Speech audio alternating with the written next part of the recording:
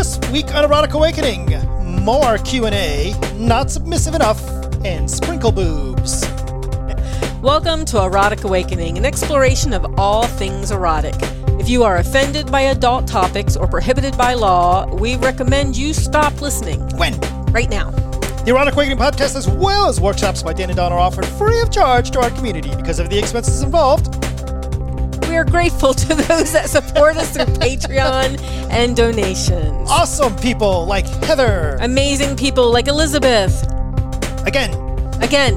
And Fundavar people like Morgan. Oh, you came out with a different Mad Lib. I did. Cool. Hi, Dan. Hi, Dawn. How are you this fine evening? It's been a really good Mother's Day. Good. So it's been a really good chillaxing day. I'm good with it. Happy Mother's Day to all those mothers out there, and happy Mother's Day to all those MILFs. Wow.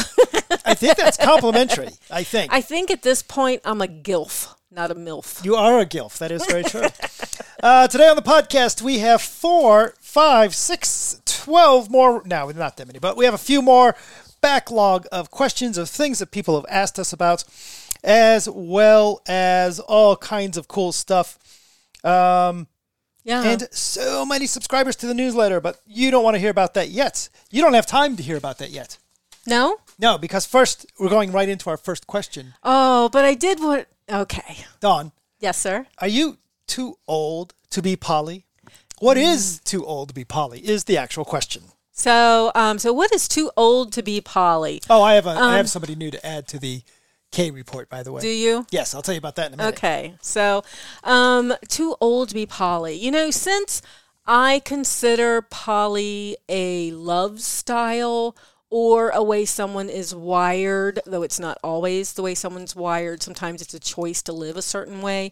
I don't think you're ever too old, right? That's kind of like asking me, what is too old to be power exchange? What is too old to be bisexual? What is too old to be, you know, these things? I think for me, you just are. I don't know that I will ever be too old to be poly. It's how I love.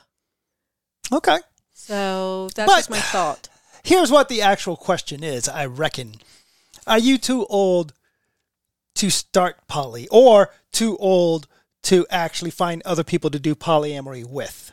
We know, oh my gosh, Oberon Zell is like 79 now, and he's still poly. So he's one of the poly elders that, you know, used to write about this stuff back in the Green Egg, I think it was. So a big pagan magazine way back in the 70s and such. Him and his wife, Morning Glory Zell, they had other partners. They've, you know, and like I said, he's 79, 80. I'd have to look it up. He's way up there. Yeah. And we're not too far behind. And we are not in the 79, 80 range. That is true. But he still lives poly because that's who he is. You know, is it easy to find dates when you're older? Probably not. Yes. So yes, it is. It's easy? Yes. When you're in your 80s and you know this? Oh, I thought you meant when you're 55. No, you just said you weren't in the 80s realm. Okay. But we know other people. We know someone that we used to bring in to be a presenter at BTL, and he runs events over in West Virginia, I think it is.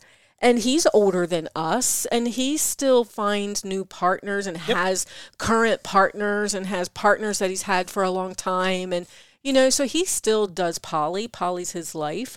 Like I said, it could be a little bit more difficult as you get older because our dating pool gets smaller for various reasons. Some that are older start dating younger. So, you know, we lose people as we get older. And so the dating pool is smaller. But I still think poly's absolutely doable. Yeah.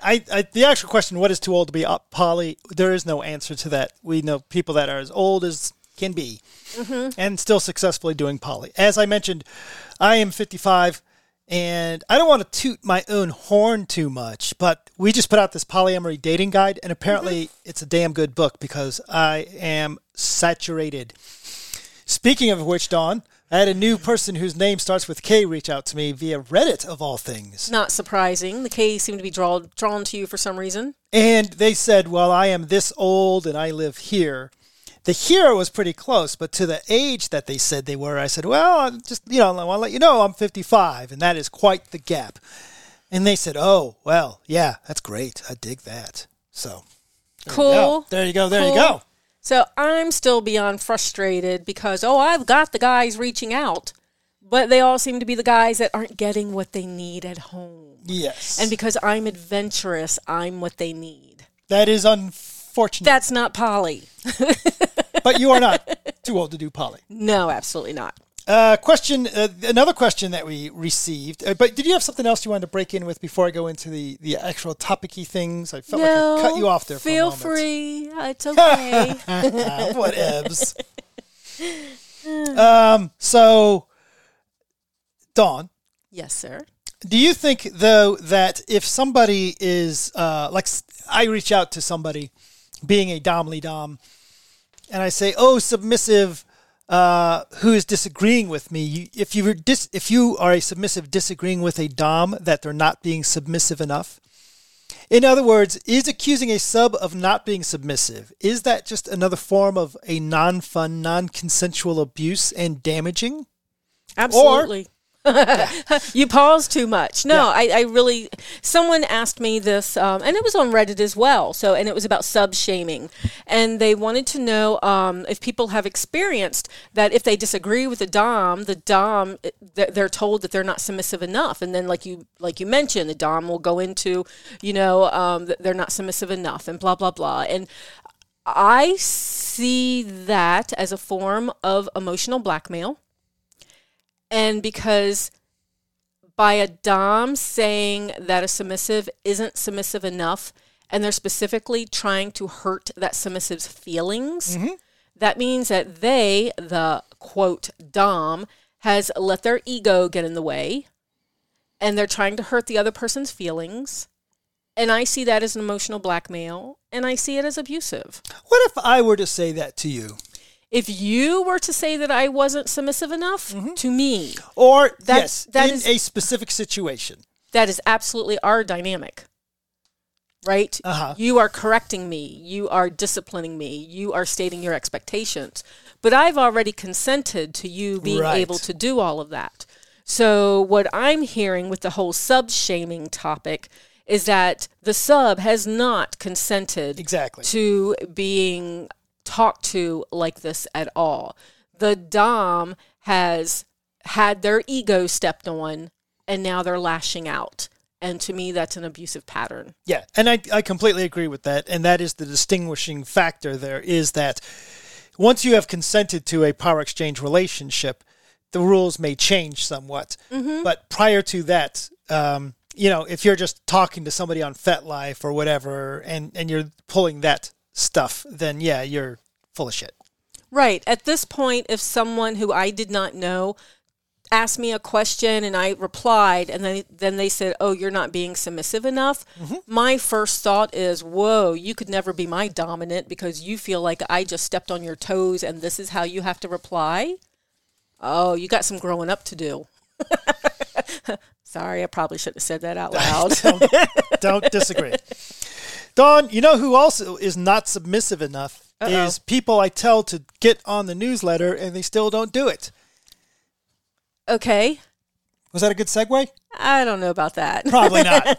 But we do appreciate we do have a lot of cool new people that have joined the newsletter, such as... Well, we do, and it's a cool thing to join the newsletter because we have all these workshops coming up in May. We were just looking at it. We've got at least once a week until the end of May. We took a little bit of time off. But, if you want to know what we're doing, instead of us talking about it and listing it all on the podcast, which you might hear of late, just join the newsletter. Yep. So people like... Cynthia from North Carolina. Jordan from London. Faral from Paris. Oh, gosh. Okay, I don't speak French at all. I'm sorry. So Gautier from Paris. Nicolas from Paris. Martina from London. Jante from London. Flavie, I'm sorry, from Paris. Pandora from London. Elise from the UK. Wolfie from Ohio. Rachel from the US. Mandy from Ohio. Bluetooth from the rustic steel chair. Mandy from Ohio, again. So, that one might be Maddie. Oh, good. Correct. And area from Ohio. So lots of Ohio, and then Paris and London, and so that's kind of awesome. What is the reason for all the Paris and London? I think it's because we did a Zoom with... I disagree. I think it's because you do a Zoom during American daytime, which is a great time for them to join. Yeah, so that's evening hours for them. And I just set up a few more Zooms for so that people in Europe can log in easier. So yep. So you should say thank you for subscribing to the newsletter and listening to the podcast in French. Go. I know, because even if I pretend, that's not going to be funny. It will not. It will not go well. Sorry. But thanks, everybody, for subscribing to the newsletter. So it's been great to have you on our Zoom calls and all this stuff, and we love reaching out to you through the newsletter. Dawn, so this next one, a little more serious, and we just talked about this not too long ago. Awesome. Is it possible to fully submit if you have some level of unresolved trauma from your past, some level of PTSD or stuff like that? So, and my flat out answer is yes. So I fully submit to Dan. I fully surrender to Dan. I have PTSD. I have some pretty major past baggage. So it's taken time. It's taken work. It's taken trust in Dan. It's taken Dan being trustworthy, right, to help with my trust. Mm-hmm. It's like I said, it has taken work. We went into it with the knowledge that it was going to take work because there was hurdles to jump. And yes, it is possible. So we just, like you said, we just had this Zoom call with our Patreon supporters right before doing this podcast. And, you know, there was other people on there. There was leaders that were wanting to know some tips and tricks sort of thing on how to help their followers that have past baggage, and followers that were mentioning what has helped with what their leaders have done with them, and, you know, their leaders being their support network and things like that. So one of the tricks is to make sure that as a follower, you're not expecting your leader to be your rescuer. You still have to do the work. You still have to get a therapist. You still have to take your meds if meds is what's been recommended and what works for you, things like that. So, like, Dan, I couldn't jump into a relationship with you and go, ha, I have my savior, so now no more therapy and no more meds. Mm-hmm. No, it doesn't work like that. So you have to do all of the stuff. If you want to know more, I do have a Zoom class that I teach, and I do it at various times of the day, various times of the month, and it's on how to be a survivor in a power exchange relationship. Super powerful stuff, and very much appreciate you sharing that with anybody that wants to hear it. Yeah. So the answer is yes, but it's not always easy. Yep. So there's absolutely work involved. And what else do you got? Oh, cool. Mm-hmm. So, Dan, there's actually a couple in here. It just caught my eye, too. So we do get this question a bit, not so much lately because we've been in virtual world, but right. I think they're taking title contest virtual to the virtual world as well. So this question is, what advice do you have for someone that is going to be in a title contest? So let me start off by telling people that if you're not familiar with the idea of a title contest, here's how it works. And this is nearly only happening at leather events versus your generic kink events. Some kink events have some level of fun little contest, but overall, this is a leather thing. And there's contest for, some of them are power exchange contests. There's a master-slave title. There's a power exchange couple, or power exchange title that is both at a state and regional and international level, sometimes city level. Some of these are bar levels. Some of these are at your local bar. Some of them are just about stand and model, right? Who looks great in a jock strap? There's a leather sir titles and leather boy titles and leather miss titles as well, right? And the general idea of these titles is that you're just kind of for fun competing against other people. and seeing, in general, who looks the hottest, looks the sexiest. Now, some of the titles are also to represent that title, and you will travel around and tell people about that title. The Power Exchange titles, the Master-Slave titles, are intended to be teaching titles, so they have nothing to do with... Actually, that's a lie. They are not supposed to have anything to do with what you look like. They're about your ability to represent the Power Exchange dynamic. So that's what a leather title is in general. So, Dawn, what is some advice for people seeking a leather title? So I usually have a couple of pieces of advice. And I know for Dan and I, one of our biggest pieces of advice is to be yourself and have fun, right? So for Dan and I, when we ran for title, we ran for Master-Slave back in 2010, Yep. I think. And we were just ourselves. We lived our dynamic. We showed our dynamic. We were Dan and Dawn. So we studied history, right? You'll be asked history questions. Now, Dan and I have also been judges, so we can look at it from both sides at this point. So know your history. If you don't know something that is asked of you, just be polite and say, I'm not recalling that at the moment, but I'll be sure to look it up, and I will get back with you later. And then make sure you get back with that judge later. So there's two ways of doing this that I can think of. One is the way that we did it, which was we did not look up our judges. We did not pre-read about our judges. And that was because we didn't want to change our answers based on who we knew our judges were. We wanted to be judged on our dynamic and our dynamic alone. Now, as I've spent time being a judge, I've realized just how much ego some judges have. So judges like to be known. So you can either go and do like we did and just be yourself and do your best. You might be asked to have a skit. You might be asked to have a 2-minute question. Each title will have its own rules of what you have to prepare for. Or you can go study all your judges so that when they say, okay, go down the line and tell me something about each judge, you're prepared to do that and you know what they're looking for.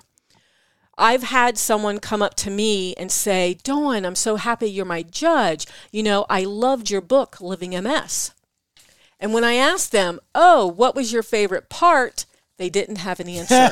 They had only learned enough to know that I'd written a book. They hadn't really done this thing. So it's like, I would much prefer them not even to have mentioned that than to have just known that piece of thing because I was a judge. So, so the main advice is to be yourself and have fun.